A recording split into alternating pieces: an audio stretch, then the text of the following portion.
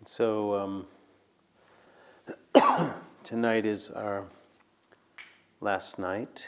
And I feel a little sadness saying that. It's been such an honor to be here, to be with you all, practice together. And I've talked with every one of you in groups and individually, and just can feel just this. I'm very touched with the sincerity.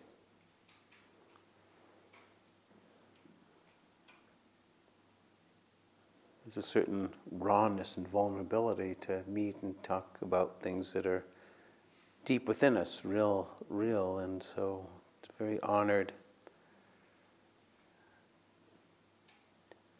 to be in this way with each person. And of course, it's really the tip of the iceberg. There's so much that we all hold as human beings. But I want to thank you. It's been very dear. I do it again. We can start again tomorrow. Do another 5 days.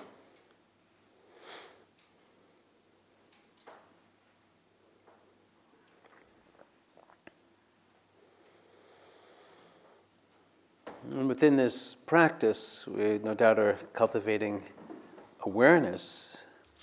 And in that awareness, we begin to see just more deeply the murmurings inside our own mind and heart.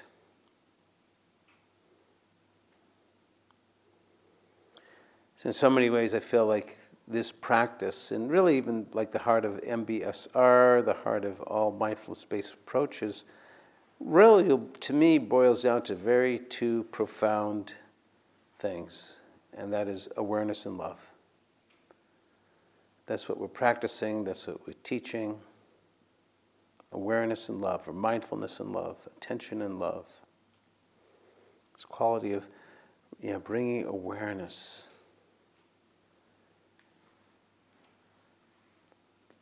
So it's like two wings of a bird, this awareness and love.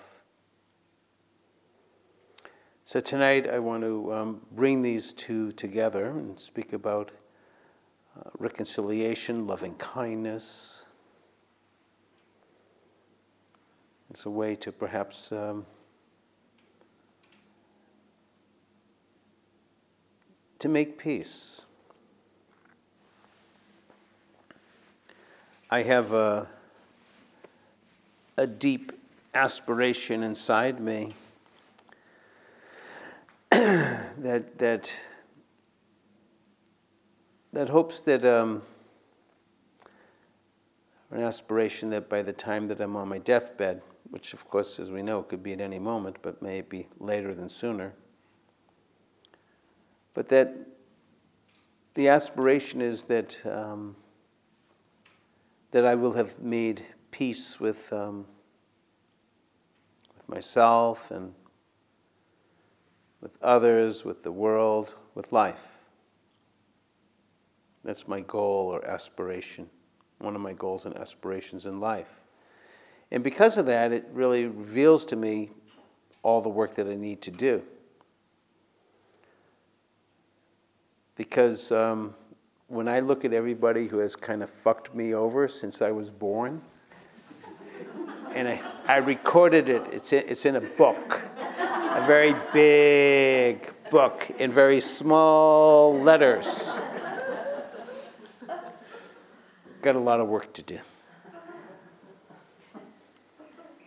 Just even that funny little look, I got it written down. Somebody I don't even know, I wrote it down. So you know what I mean. And it's a lot to heal thy heart. I have a wonderful teacher, my wife's mother, Charmaine, and she had, in many ways, she was a grand matriarch with, 20 or 30 grandchildren. She was so loved. She'd always write a Christmas note or a happy birthday card to us, and and to all of her family, and she'd always end, and she would have the same ending to everyone in the family. It would always end with, "Your special, love, Mom." Such a beautiful thing. She would say that to everyone, "Your special, love, Mom." And so that's the type of person she was, and yet I know in her life she also lived with a deep betrayal of a husband that left her and had an affair. And so there was pain also in her life, and yet I never saw her like harp on that pain or feel resentful, and actually the opposite of at times asking about how he was and hope that he was okay. And I could sense that she was meaning this sincerely. That was very, very touching for me. I realized that Charmaine is really one of my teachers, the teachers of reconciliation. I wanted to be like that too. So I've embarked upon this journey of making peace for some time now. And to me, it reflects three particular areas that are very important to experience some peace. And this is the areas of making peace to oneself, for the times one has been hard on oneself. The second is to make peace, to reconcile to the times that I have hurt another. And thirdly, reconciling to those that have hurt me. So this is a three-dimensional practice: reconciling to the times I've been hard on myself, reconciling to those I've hurt, reconciling to those that have hurt me. This is a very big work, and a noble work, and a good work.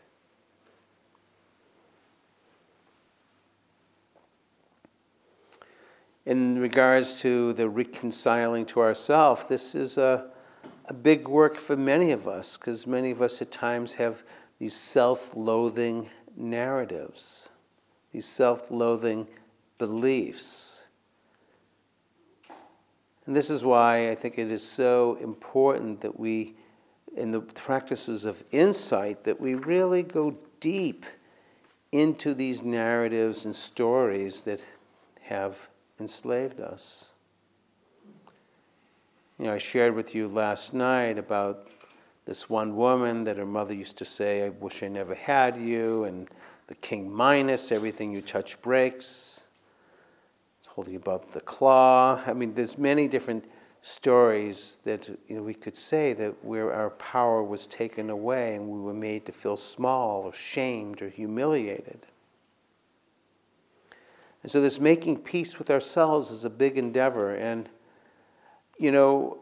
I want to say that the deepest way of healing ourselves is to understand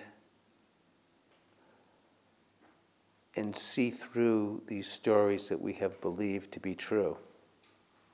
I know it's very common these days to put our hand on our heart as an act of self-compassion, and that is really good. This is reminding us. But what's even better is understanding why I have to put my hand on my heart. Because otherwise it's kind of like an antacid tablet. You put, you have an upset stomach, you have some antacid, but every now and again somebody says, "Well, I wonder how you're living your life or what you're eating," but no, we don't do that. I'll just have my antacid tablet. So there's reasons why we have to put our hand on our heart, and so the insight practice helps us to see more clearly what is the stories that I believe in about myself that I have to put my hand on my heart. Now, don't get me wrong, the hand on my heart is a good thing, but to understand what's driving that is the potentialities of the most deepest healing we could ever experience. And it's a big work.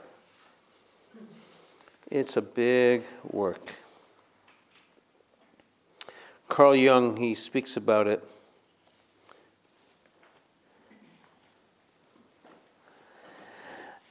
he says that I can feed the hungry, I can forgive an insult, I can love my enemy, and that these are great virtues. But what if I should discover that the poorest of the beggars and the most impudent of the offenders are all within me, and that I stand in the need of the alms of my own kindness, that I myself am the enemy who must be loved? What if I should discover that the poorest of the beggars, the most impudent of the offenders are all within me, and that I stand in the need of the alms of my own kindness, that I myself am the enemy who must be loved?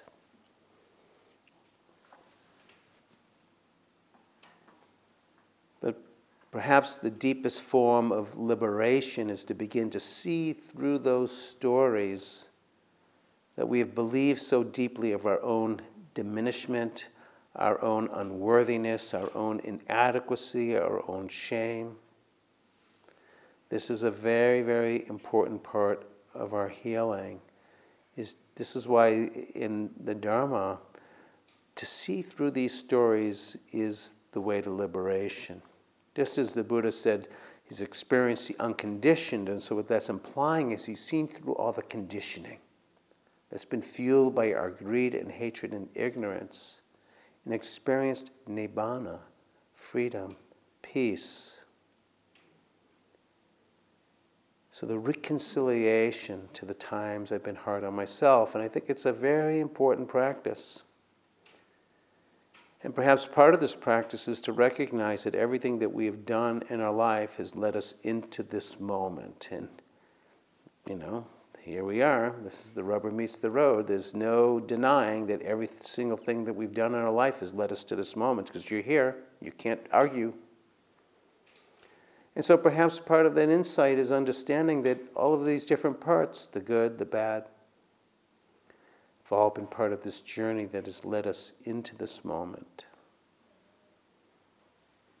Looking back at the times when we've been so hard on ourselves, the beliefs that we had, coming out of our own woundedness, our own fear, our own pain. So this journey of reconciling to the times I've been hard on myself is beginning to see through those stories of our inadequacy.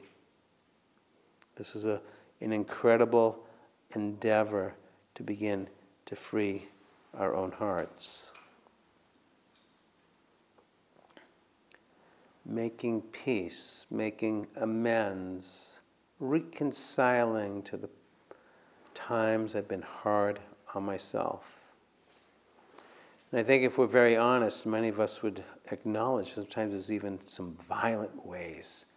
I remember one time in an MBSR class, we were going around the circle, and there's a woman probably my age, 66, and she had this powerful insight. And she began to share it with everyone else. She goes, I became aware this past week that I don't think there's been one day that I haven't, in my entire adult life, haven't called myself an asshole. And someone said, well, I don't call myself that, but every day I call myself a dummy. Another person said, well, I don't do that, but I call myself stupid, or I call myself ugly. And it was like amazing going around this circle and hearing this amount of self-loathing that was happening on a day-to-day basis. Born out of our stories, our beliefs, our narratives that have held us hostage and enslaved. Can anybody relate to that? You may not want to raise your hands and have other people see that you're the only one in the entire group. Yeah, it's incredible. One friend of mine said that if you treated others the way you treat yourself, you'd have no friends whatsoever. If you treated your friends the way you talk to yourself, you wouldn't have any friends left. How hard we can be in ourselves, this belief of our own inadequacy, deficiency, our own ugliness.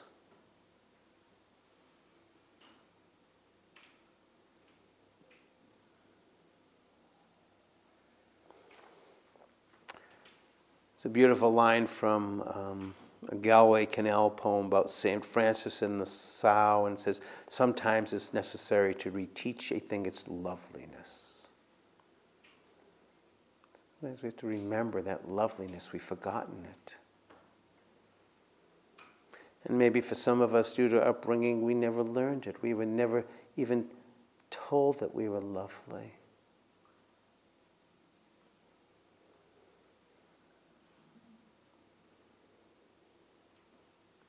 And I think one of the most miraculous things about mindfulness practice is that we can begin to see these narratives, these stories that we tell ourselves, and begin to possibly recognize that that's not the whole picture. This identity, I keep on coming back again and again, identity, identity, identity. What we're identifying with is learned and shaped by our experience. This is so important to know because it's not the whole story. It's the story that we believe to be true. But with self-awareness, we can begin to break the self-referencing. We can notice something new.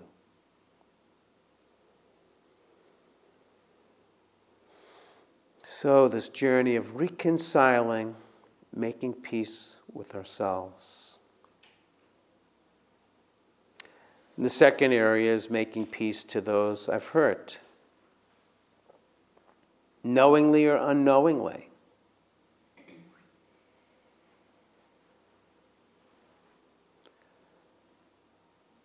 There's times, perhaps due to my conditioning, my unawareness, my woundedness, that I have hurt another.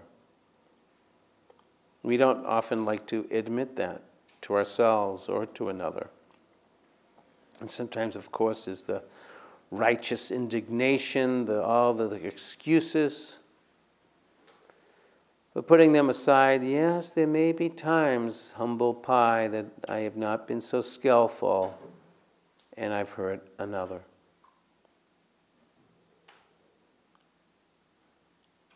Can anybody be honest and acknowledge that? Yeah. We're human, and just as at times we have our blinders. We want to protect ourselves. We are tired or impatient or whatever. There's times we've hurt another. Perhaps coming out of our woundedness, our fear, our unawareness.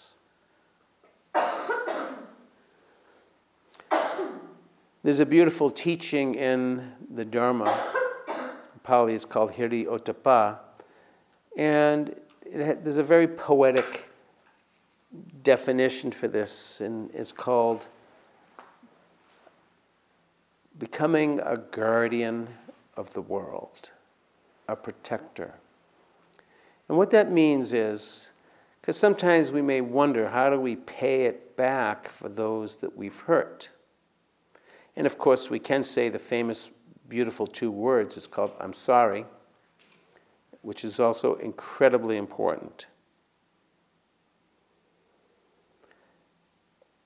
And of course, that sorry can apply to one that's alive, and even if one has passed, there still can be reconciliation to those you've hurt once you recognize that you actually have hurt. And becoming a guardian of the world means that when you realize that you have caused some pain to another, and then you make an internal, deep, deep intention to try as best as you can to not repeat that action, except the times when we have amnesia due to our conditioning. And then, of course, we wake up from that amnesia, and then we try again. And what is that trying again? That trying again is to repeat that action that caused harm. It's a very beautiful teaching. That's how you pay it back, by not doing it again. as best you can. So that way it's framed as, now you become what's known as a guardian of the world. It's a very beautiful teaching. You become a protector because you're no longer doing that action that causes pain. It's a very beautiful teaching. That's how we pay it back, by not repeating it.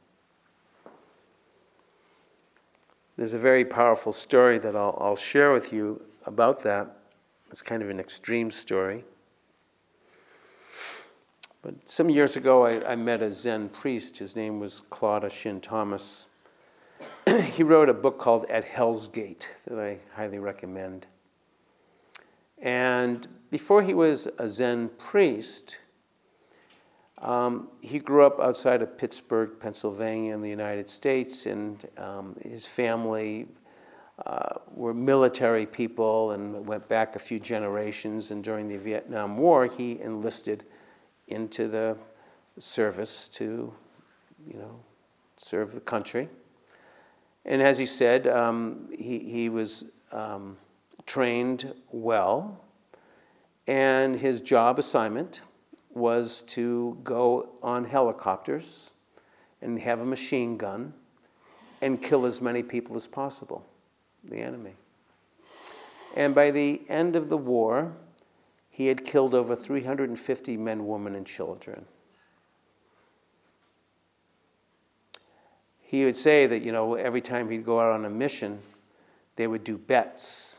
Whoever got the most kills would get a little bag of heroin or some cocaine or whatever.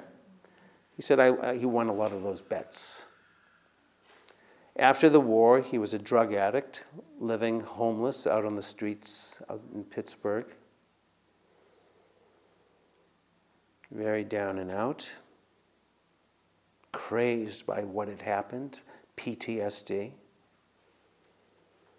And some woman's social worker, somehow he caught her attention. And she would come and visit him from time to time, give him some food and talk with him a little bit. And then she started coming and saying, there's this workshop happening and I want you to go. And he said, I'm not going to any workshop. Because there's a workshop coming. She'd come back, there's a workshop coming, I want you to go. And she goes, I'm not going to go. But then she'd come back again, there's a workshop coming. And she was being a real pain in the ass, he said. So finally I said, okay, I'll go, just so that she don't come and bother me anymore. And so he went to this workshop, and it was actually given by Thich Nhat Hanh, who's a Vietnamese meditation teacher. And he was spending time with American vets, helping to heal the wounds of war, which is quite outrageous because he's from Vietnam, and many of his people have been killed and murdered, and yet he's helping the service soldiers. He knew the amount of suffering they had. And so Claude Shin Thomas took this workshop with Thich Nhat Hanh, and it actually was a catalytic experience, and he actually began to start to meditate. That social worker saw something in him that he didn't see himself. But he was so touched with the authenticity, the genuineness, being with fellow soldiers who had been through hell like him, and Thich Nhat Hanh, this compassionate and wise and kind being, helping to serve, to heal these wounds, he began to meditate. He gradually began to clean himself up. He became sober from drug addiction, got into rehab, housing, began meditating more and more, and then he had heard of another Zen group called the Zen Peacemakers Order that was founded by Bernie Glassman. And he really connected with the Zen Peacemaker Order. He began to move in and live in their community and practicing very intensively. And at a certain point, he came to Bernie Glassman and said that I want to ordain as a Buddhist monk, a Zen monk. And Bernie, knowing his past, said that I will ordain you, but we're going to do it in a particular place. And so they made arrangements, and then they flew to Poland, to Auschwitz. And at the train platform of where Auschwitz is, they ordained him as a Buddhist monk. And Claudio Shin Thomas has a little sense of humor. He says, and then I took a left after I was ordained, and I began to walk. And I walked, he said, 1.5 years overland from Auschwitz to Saigon, Vietnam. And what Claudio Shin Thomas does is wherever he goes, he tells what it's like to have killed 350 men, women, and children. To anybody that will listen to him. I heard him tell this story. He goes to war zones, prisons, areas where there's a lot of violence, and people look at him as this little white guy with shaved head and robes. What the hell does he know about anything? And then he opens up his mouth, and it's like, wow.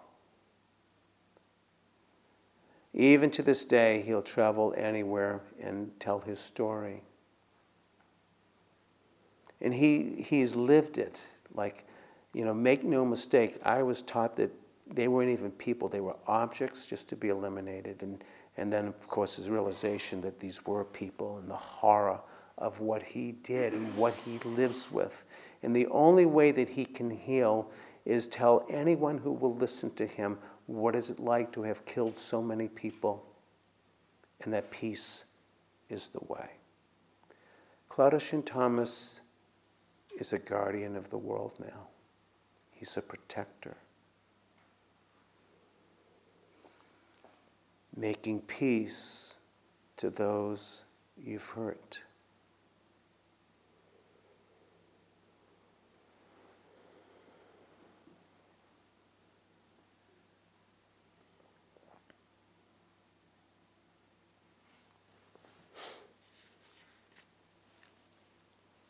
That's how he's paying it back.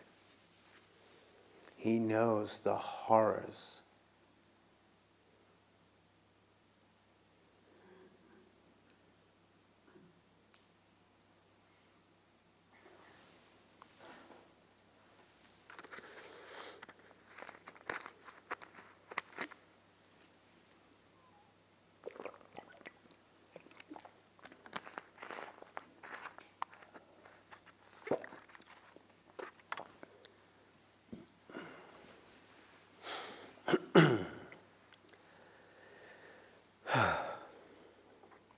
Reconciling to those that have hurt me. Not easy. Don Miguel Ruiz says we must make amends for those we feel who have wronged us, not because they deserve to be forgiven, but because we love ourselves so much we don't want to keep on paying for the injustice. It's a powerful teaching. So long as we continue to harbor resentment and grudges, it's like a poison, poisoning our own hearts. It is so painful to live with a hardened heart.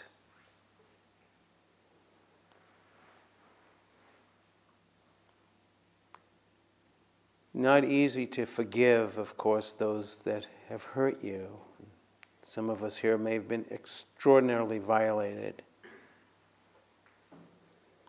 But perhaps we can begin to neutralize the resentments that are inside us that are so poisonous, so toxic to our own well-being.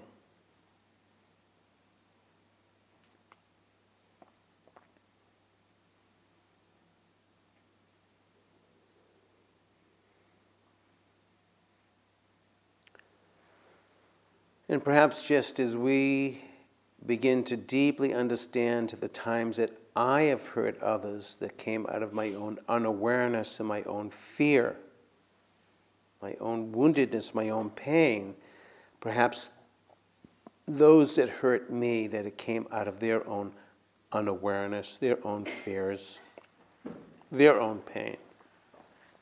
And again, not that it excuses those actions, but perhaps it brings understanding to them. And again, that living with this hardened heart, with resentment, is just so deeply, deeply painful. As a matter of fact, it can be unbearable. My wife and I had the opportunity last June to teach a retreat in Bogota, Colombia.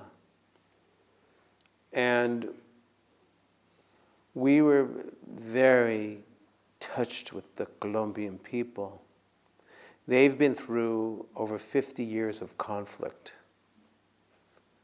And there's multitudes types of conflict that's very complex, from the narcos to guerrillas to militias to all different types of groups fighting each other. Just in recent years, there was at least an attempt to have a peace treaty, though there's still a lot of volatility there. It's very interesting being there because we were with my friends who hosted, and wherever we park, like in parking lots, I would notice everyone backs in. And I mentioned to my friend this, and goes, oh yeah, we always back in because we don't know if we have to get out fast, because you drive straight out. I don't have to think about that where I live, about backing up into a parking space. They do every day. Have you ever thought about that? Probably many of you not, huh? No. That's their everyday life, backing in, because you don't know if you need to get out quick. We were very touched with the Colombian heart when we were there, and all these young people into mindfulness and wanting to make the world better, to make Colombia better. Our hearts just broke there. We were teaching in a Christian convent like this, but very different, in that we were told at 8 o'clock at night, all the doors are locked. You can't get out because you don't want to go out, because outside is attack dogs rolling around the property, making sure everything is safe. Oh my God. There's attack dogs out there. I kind of go up to the door, I never did see an attack dog, but there's like about 4 of them that roam the property to keep it safe.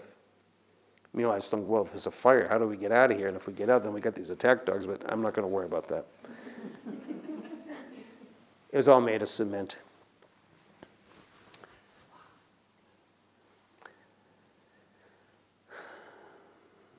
But in Bogota, our friends brought us to an exhibit called Fragmentos. And as you walk towards this exhibit, there's actually, it's in like a yard it's in a city, and there's a yard, and there's an old decrepit building that's fallen down around the corners of it, and then inside they built a brand new smaller building inside the ruins it's all glass, maybe just a little bit of framing. It's relatively all glass. And then you look inside, there's just a floor. There's no paintings on the walls. There's just glass, these white walls, and a black floor. And they're bringing us to this exhibit. And so I wasn't quite sure what we're going into here.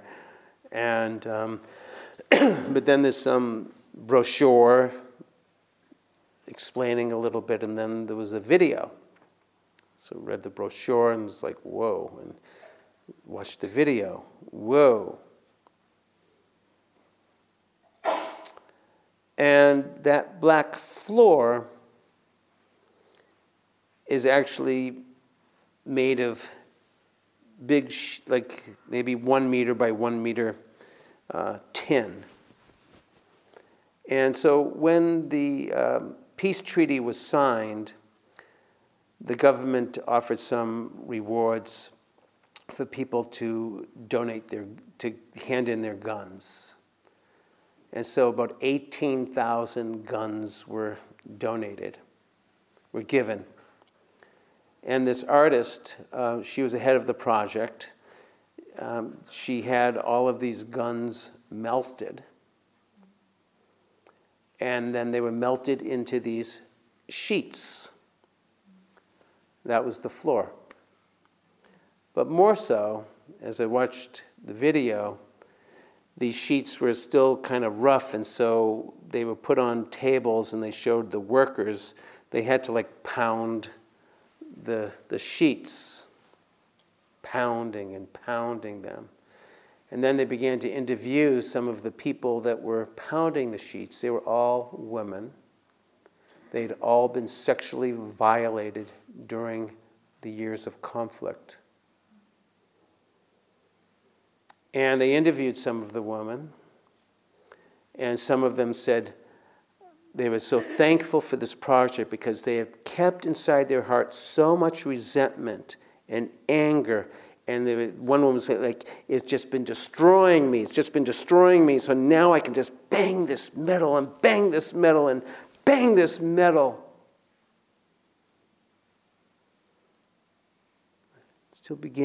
She began to feel some peace inside her. It was very therapeutic for all of these women. Many were interviewed. And they had talked about how they'd been holding their resentment, their rage, their anger for such a long time. It was destroying them. If you ever make it to Bogota, Colombia, go see Fragmentos. Very powerful place. Making peace to those that have hurt you. And it doesn't mean that you excuse the actions, but again, this living with such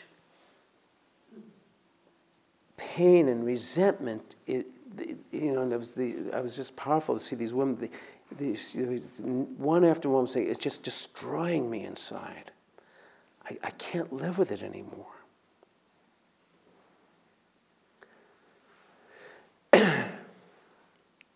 It's very interesting. There's a Zen priest. His name is Norman Fisher. He's produced a number of books of poetry and a number of books. And one of his projects was he translated the Old Testament, the book of Psalms, with a Zen twist. It's actually really good. And one thing that he did most notably was that in a lot of the biblical language, there's strong descriptors for certain people, like there would be words like they were wicked, they were evil, they were bad, they were unrighteous. And he took out all those words, and he just wrote one word. They were not mindful. They were heedless. They were unaware. That switch is very profound. Is there really evil? Or is there just such deep, profound unawareness and woundedness? Maybe it was a harmful action, no doubt. I mean, you could maybe say an evil action, but was it from an evil place, or was it from a place of such profound woundedness and unawareness, despair? And perhaps just as I look at when I've hurt others, was it from my evil place, or was it a place where I was confused, I was lost, I was scared, I was unaware, I was acting out my old woundedness? It wasn't that you were evil. You were unaware. I love that powerful shift. Because with unawareness, we can do anything. And we can keep on doing it. If we become aware, maybe one day we'll see what we're doing is harmful and we'll stop. But if we're unaware, we will go around and around and around. Making peace to the times others have hurt me. Very difficult practice.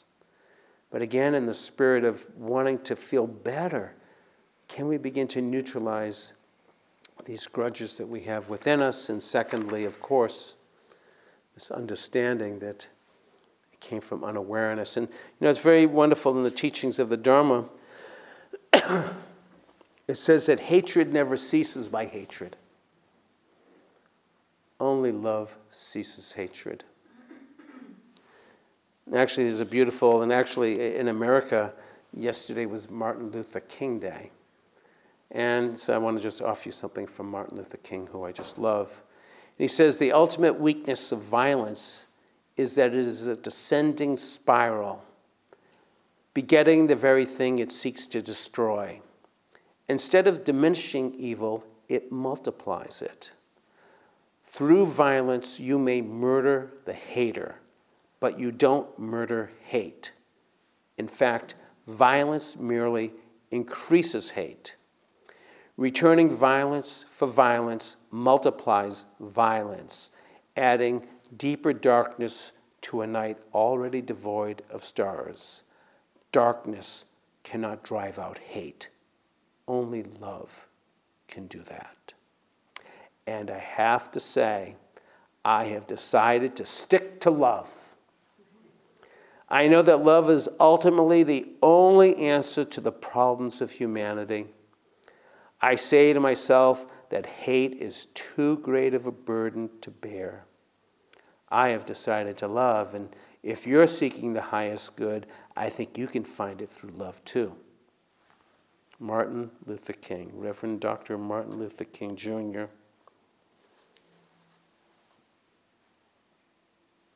With every person here, deep down, deep down, even to the one that is that creates the violence, deep down, we don't know what's going on way down there. And Miller Williams, he writes a poem, have compassion for those you meet, even if they don't want it. And what seems to be conceit of bad manners or cynicism is always a sign of things no ears have heard and no eyes have seen. You do not know what wars are going on way down there where the spirit meets the bones, where no eyes have seen and no ears have heard. How could you have ever known what's going on way down there where the spirit meets the bones? We just don't know what another's living with.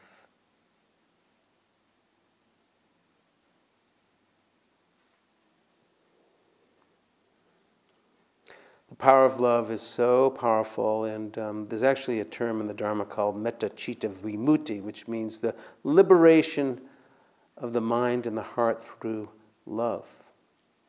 And why is that? Because love breaks the barriers of pride and greed and hatred, jealousy. It actually even, breaks the barriers of narcissism and egocentricity. There's a beautiful reading about love from Hafiz that says, I've learned so much. I've learned so much.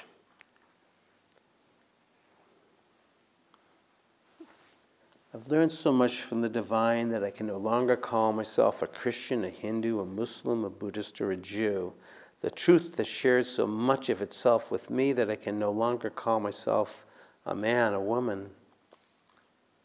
Love has befriended Hafiz so completely. It has turned to ash and freed me of every concept and every image my mind and my heart has ever known. I love these lines. Love has befriended Hafiz so completely, it has turned to ash and freed me of every concept and every image my mind and my heart has ever known. That is what it's like to be completely obliterated by love. It's turned to ash and freed me of every concept and every image my mind and my heart has ever known. This is what it is to be freed with the powers of love, breaking through every concept and image, every barrier.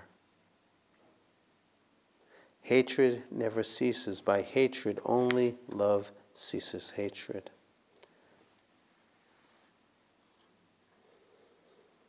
So even the word mindfulness, as I said, it's mind and heart. And of course in Mandarin that's the definition.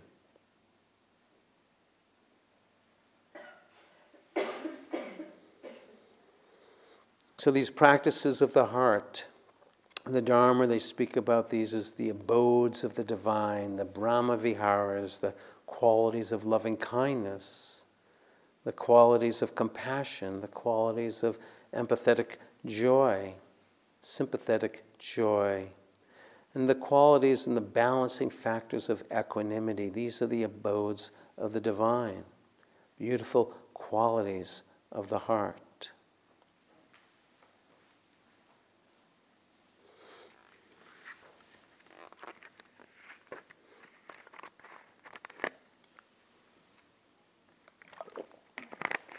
I'll read you a little bit of from the Metta Sutta. And the story of the Metta Sutta is a kind of a nice one.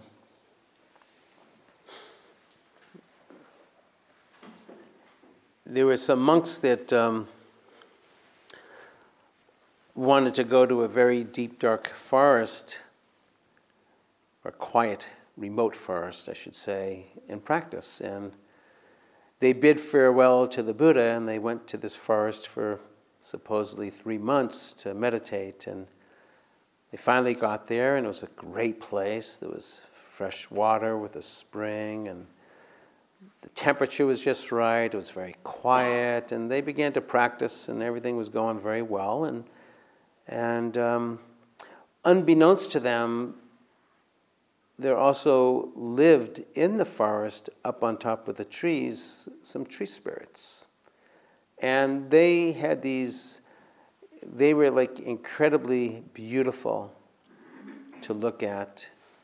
Their voices were like a song, and the smells were like sandalwood. These very beautiful beings.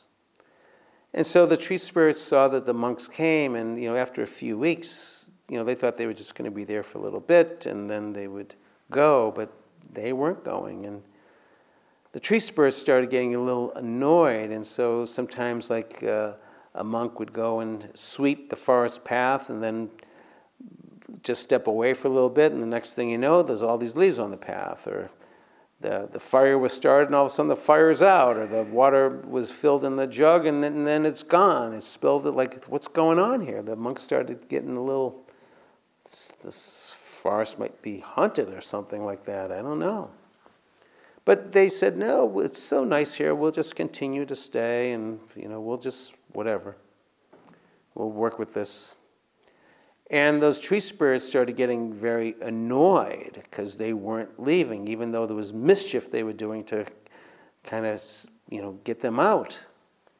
And so finally the tree spirits decided to take a more radical action, and they had the magical powers, and they could transform their very beautiful, luminous-looking appearances with sweet smells and beautiful voices into very ghastly, scary, ugly, hideous looking appearances. And not only that, but they changed their sandalwood smell to a stinking stench, and their voices that were so beautiful to hear were screechy and scratchy and loud. And at a certain point, seeing that the monks were not leaving, they pounced on these monks and scared them so much they ran out of the forest, fleeing in terror. And so they left that forest, and they went back to where the Buddha was, and the Buddha said, hey, you guys are back a little bit early. I thought you were going to go for 3 months. It's only been about 3 weeks or so. And then they explained to the Buddha what was going on. And the Buddha said, I want you to go back, and I'll teach you this meditation. And so they began to, all right, we'll try it. And so this is actually the meditation. It's called called The Teachings in Loving Kindness, and goes, "This is what should be done by one who is skilled in goodness and knows the path of peace. And let them be able and upright, straightforward and gentle in speech, humble and not conceited, contented and easily satisfied, unburdened with duties and frugal in their ways, peaceful and calm and wise and skillful, not proud or demanding in nature. Let them not do the slightest thing that the wise would later reprove, and wishing in gladness and in safety, may all beings be at ease. Whatever living beings there may be, whether they are weak or strong, omitting none, the great or the mighty, the medium, the short or small, the seen and the unseen, and those living near and those living far away, and those born and those yet to being born, may all these beings be at ease. Let none deceive another or despise any being in any state. Let none through anger or ill will wish harm upon another. Even as a mother protects with her life her child, her only child, so with a boundless heart should one cherish all living beings, radiating kindness over the entire world, spreading upwards to the skies and downwards to the depths, outwards and unbounded and freed from hatred and ill will, whether standing or walking, seated or lying down, free from drowsiness, one should sustain this recollection. This is said to be the sublime abiding.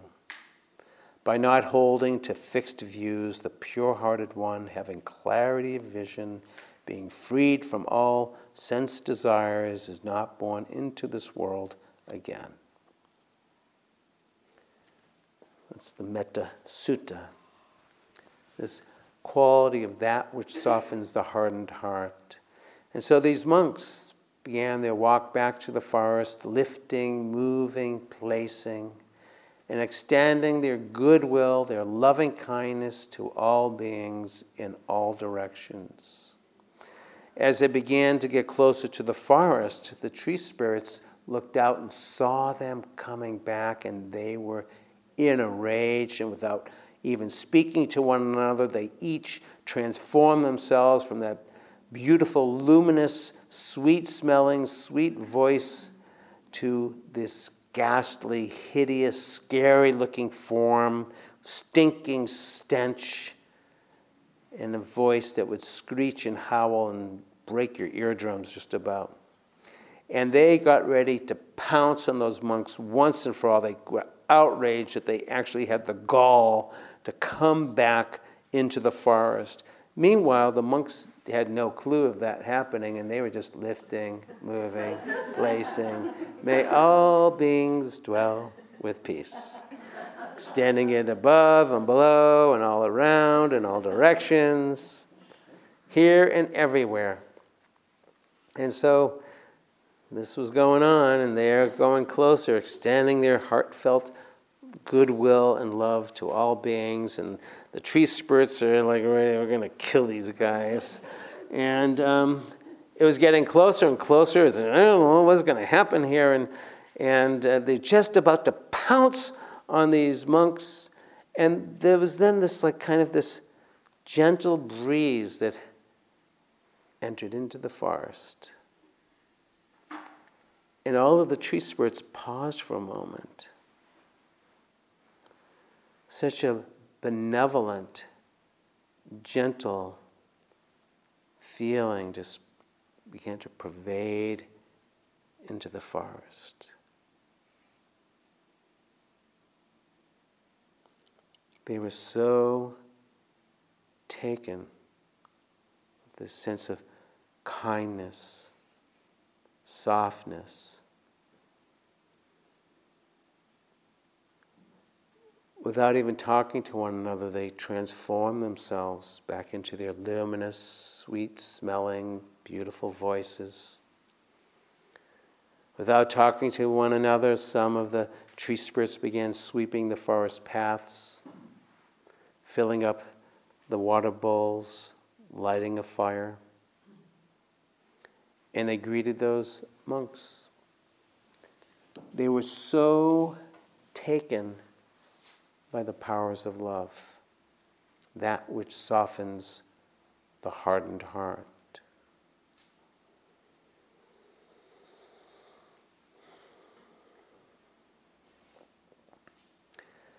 They asked the monks what they were practicing and could they learn. And the monks agreed, we're happy to teach you. And so the story goes, they practiced together for the rest of the time, and they all got enlightened, and they all lived happily ever after. Never underestimate these powers of love. Never underestimate these powers of love. Hatred never ceases by hatred. Only love ceases hatred.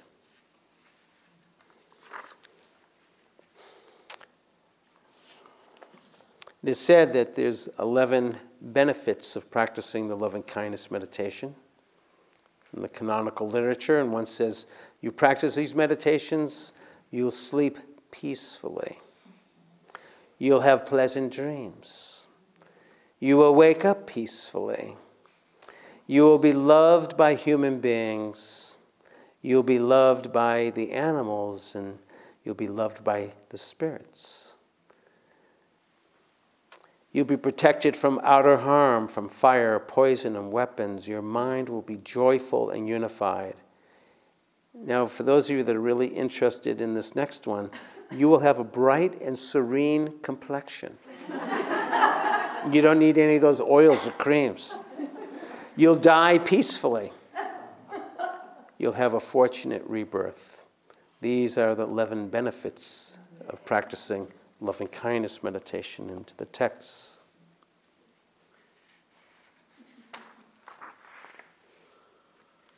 You know, there's a beautiful reading from Henry James.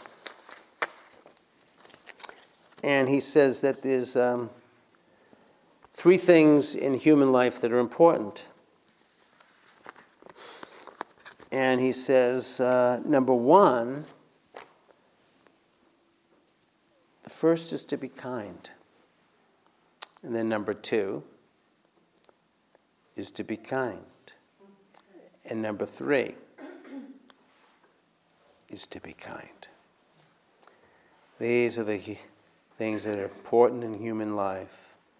To be kind, to be kind, to be kind.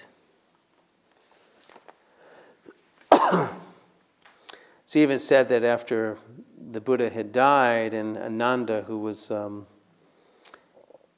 Buddha's attendant and cousin, and Ananda was also gifted with, he was kind of like an Olympic athlete of memorization. Because it is said after the Buddha's death that Ananda had memorized all the teachings that the Buddha taught. That's why when you read the canonical literature, you'll always read Ananda first with the lines, "Thus have I heard." That's Ananda. And then there's the sutta. And actually, it wasn't until 500 years later when the Pali text, which is an oral language, was transliterated into Ceylonese script on banana palms. So for 500 years it was passed orally. There was a couple of monks in Burma that decided about 30 years ago, 40 years ago, to see if they could actually memorize what supposedly Ananda had memorized. And evidently these 2 monks did memorize the whole teachings, called the Tipitaka, the 3 baskets. And a friend of mine who's a monk met one of them and asked them, well, how long does it take for you to recite from the beginning to end? And he said, well, we start on day 1, and we recite for 8 hours a day, and it takes a month and a half to complete. Just to give an idea of the memorization, that's why I say like an Olympic athlete, to remember. But anyways, Ananda was found one time after the Buddha had died in the forest crying, and evidently he just kept on saying over and over again, he was just so kind. He was just so kind. He was just so kind. So it was a beautiful teaching. And actually one of the funny story that's in the text about Ananda that I think is nice to hear is that after the Buddha's death, he was supposed to meet with 500 fully enlightened beings. And he realized at that meeting that he wasn't enlightened yet. And the meeting was the next day. And he thought, probably be good that he get enlightened because he's going to be with 500 other fully enlightened beings. And, it'll be kind of odd if he's not enlightened. And so the story goes, he got up extra early and he meditated all day, sit, walk, eat, sit, walk. And by the end of the day, he wasn't anywhere close. He was dejected, he was sad, and he said,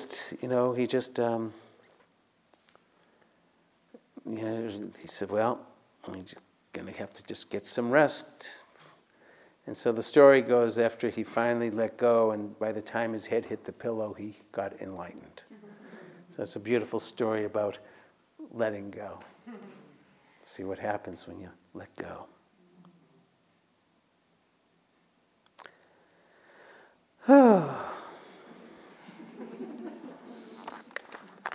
So, we can sit for a minute.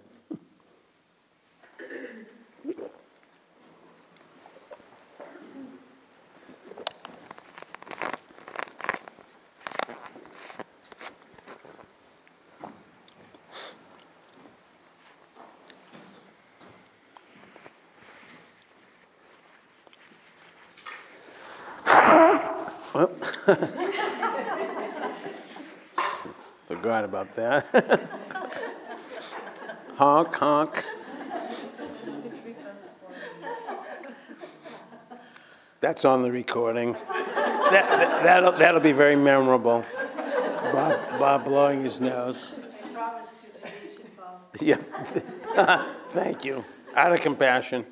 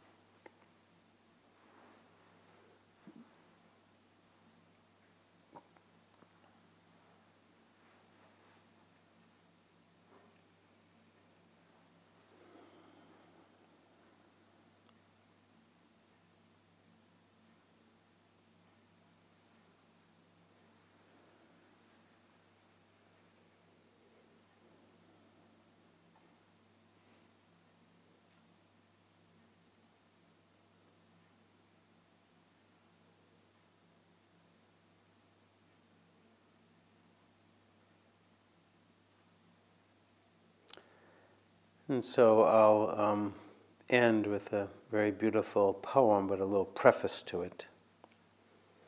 The poem is called Kindness by an American Palestinian poet. Her name is Naomi Shihab Nye. And I heard her tell the story of how this poem, Kindness, came about. And so this was in the early 1980s, and she had recently got married and was in a honeymoon with her husband, and they were going to travel by bus and so forth from Texas to the end of South America. And while they were in Colombia, on a bus, they were held up by some guerrillas. They were robbed. They lost their passport, all their money, as well as all the people on the bus. And also, they witnessed an Indian in a white poncho was murdered on that bus by the guerrillas and left on the side of the road. It's a very, very traumatic situation, and she and her husband managed to find their way very close nearby was a small little village, and they were actually greeted by an incredibly kind man that kind of gave them some information on where they could go get a passport, because this little village they would have to go to Cali, a bigger city. And somehow it was decided that Naomi would stay in that village, and her husband would travel to Cali and get the passports and some money wired. And Naomi said that she sat in the village plaza for a while, and she's a writer and a poet, and she I guess she got out her paper and pen, and then she said, and this is kind of like quote unquote, she said, somewhere in the universe, I was kind of like a secretary or a scribe, and I was just to write down what was to be said. And this is her poem. She said, I didn't do this. It came from somewhere else, and I was the scribe. This is what she wrote after this horrendous experience. She says, before you know what kindness really is, you must lose things and feel the future dissolve in a moment, like salt in a weakened broth. And what you held in your hand, what you counted and carefully saved, all this must go. So you know how desolate the landscapes can be between the regions of kindness. And how you ride and ride, thinking the bus will never stop, and the passengers eating maize and chicken will stare out those windows forever. Before you learn the tender gravity of kindness, you must travel where an Indian in a white poncho lies dead on the side of the road, and you must see how this could be you, and how that he too was someone who journeyed through the night with plans and the simple breath that kept him alive. Before you know kindness is the deepest thing inside, you must know sorrow as the other deepest thing, and you must wake up with sorrow, and you must speak to it till your voice catches the thread of all sorrows, and you see the size of that cloth. And then it is only kindness that makes sense anymore. It's only kindness that ties your shoes and sends you out into the day to mail letters and purchase bread. It's only kindness that raises its head from the crowd of the world to say, it is I you have been looking for. And then it goes with you everywhere like a shadow or a friend.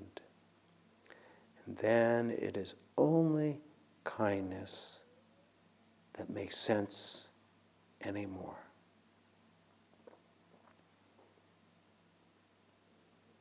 And to me, these teachings of mindfulness and heartfulness is this legacy of kindness. And we're here with people from 14, 15 different countries. May we pass on this great legacy of kindness. The world is hungering for this.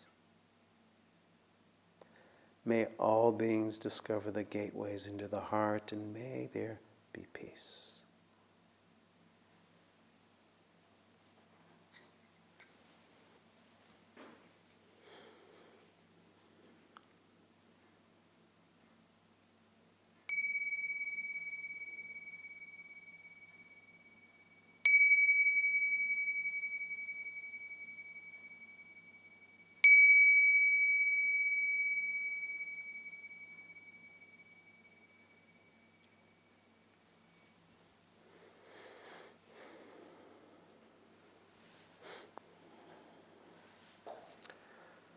So thank you, and feel free to stretch a bit, walk a little bit, and maybe we'll ring the bell in about 20 minutes or so and have a last sit.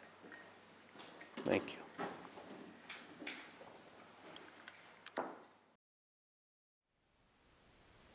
Thank you for listening. To learn how you can support the teachers and Dharma Seed, please visit dharmaseed.org/donate.